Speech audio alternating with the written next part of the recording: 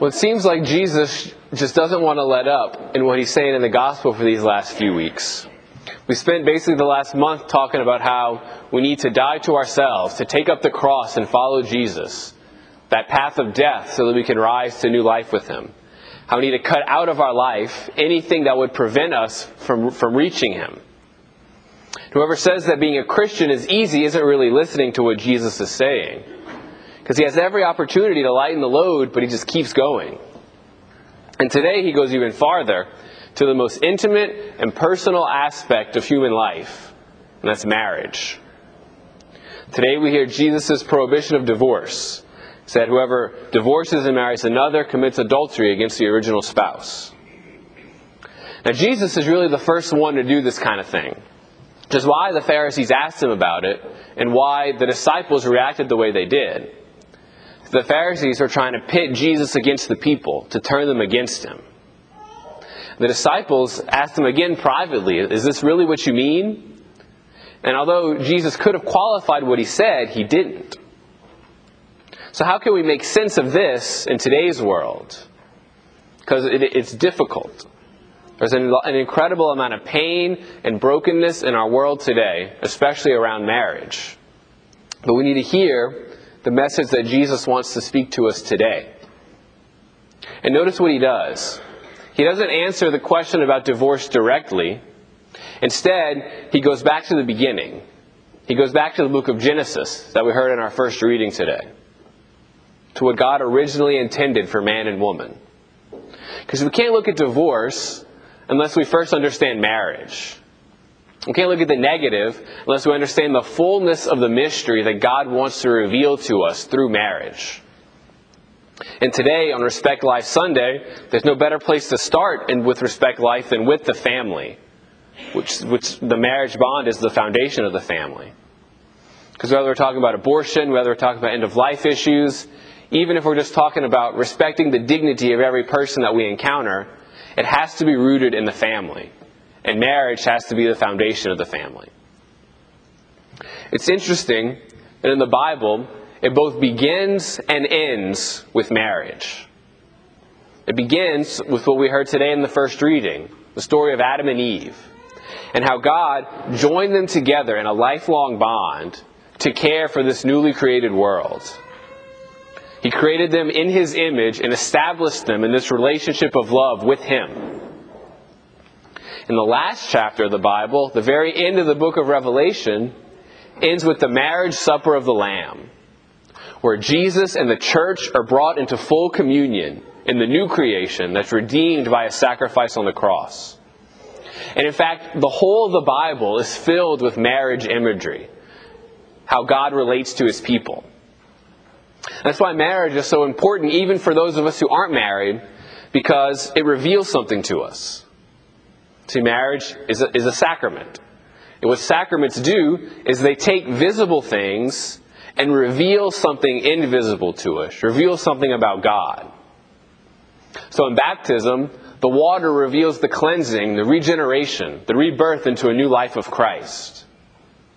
In the Eucharist, the bread and wine become the body and blood of Jesus. In marriage, the man and woman reveal something about how God relates to each one of us. See, we were made in the image of God. So that means we were made by love, for love. We all have this fundamental desire to completely love somebody else with everything that we are. And to be loved by somebody else unconditionally, without any reservations or hesitation, to be secure in that love. That's what it means to be human. That's something that we all desire when it comes down to it. But in the end, only God can fully satisfy that desire. But he gives marriage to us as a sign that points and reminds us of the love to which we're called. See, marriage points to what each of us are destined for. Full, total union with God in heaven. So if we want to see what we're called to, if we want to see how we're supposed to live, we look at that relationship of husband and wife, the way that God originally intended it. So if that's what God wants to reveal to us in marriage, that he has an unbreakable, unconditional relationship with us, that he gives himself completely to us every day, then that's why Jesus has to speak against divorce. Because it breaks the essential meaning of marriage. Because God will never abandon us or leave us. No matter what we do, God will always be there, no matter what. But unfortunately, none of us married God. Except, I guess, me and Father Joey. So there's imperfection.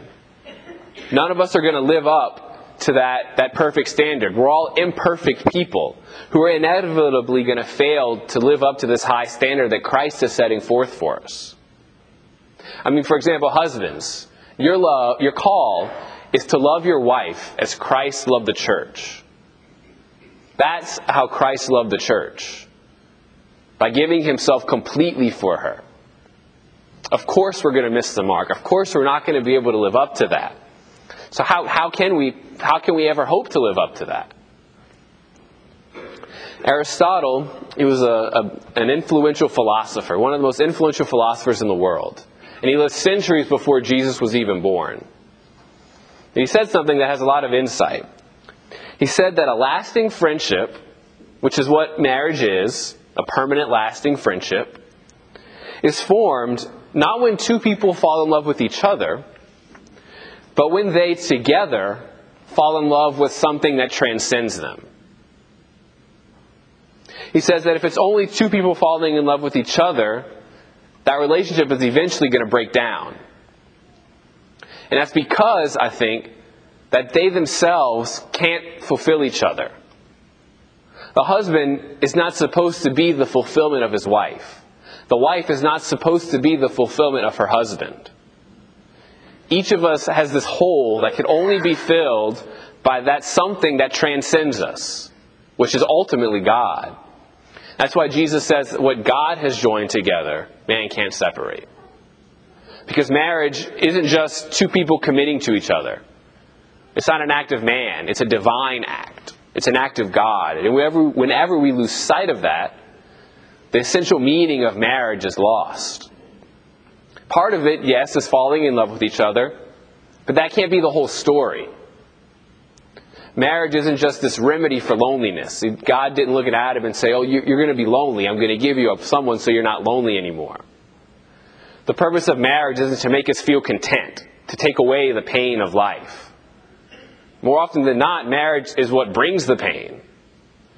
But that's good, because it's from that place that we can get out of ourselves, that we can love somebody else, even and especially when it doesn't feel good. We can be an image of how God loves each one of us every single day. That's the cement that holds a marriage together. The only way that we can do that is by together falling in love with God. It doesn't take two people to get married. It takes three. And so we said earlier that Jesus if the marriage is the sign of Jesus' relationship with us, that's what that relationship looks like. Christ continues to live out this mystery of the cross through each marriage. The cross that brings us salvation.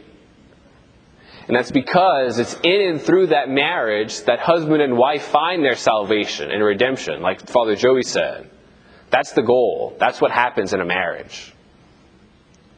The only way that we can do that is by cooperating with the grace of the sacrament. By together falling more deeply in love with God. And I'm going to sound like a song on repeat at this point, but we have to talk to God in the silence of our own prayer if we hope for that to happen, if we want anything to change. That's essential. Everyone has to do that. The couples, I want to challenge you to do this together. I have some married friends who end every day with this examination of their day that we've been talking about. Every night they come and they tell each other and God, this is what I'm thankful for. This is what I need to ask for forgiveness for. This is what I need help with. And they resolve together to do better tomorrow. And without fail, it's been a constant source of blessing and grace in their marriage. That's what marriage looks like. Couples taking up their crosses daily, falling in love with God more deeply together. And that's what God wants to reveal to all of us through this sacrament and mystery of marriage. That there's someone who loves us totally and without any conditions, who gives himself to us every day, completely, no matter what.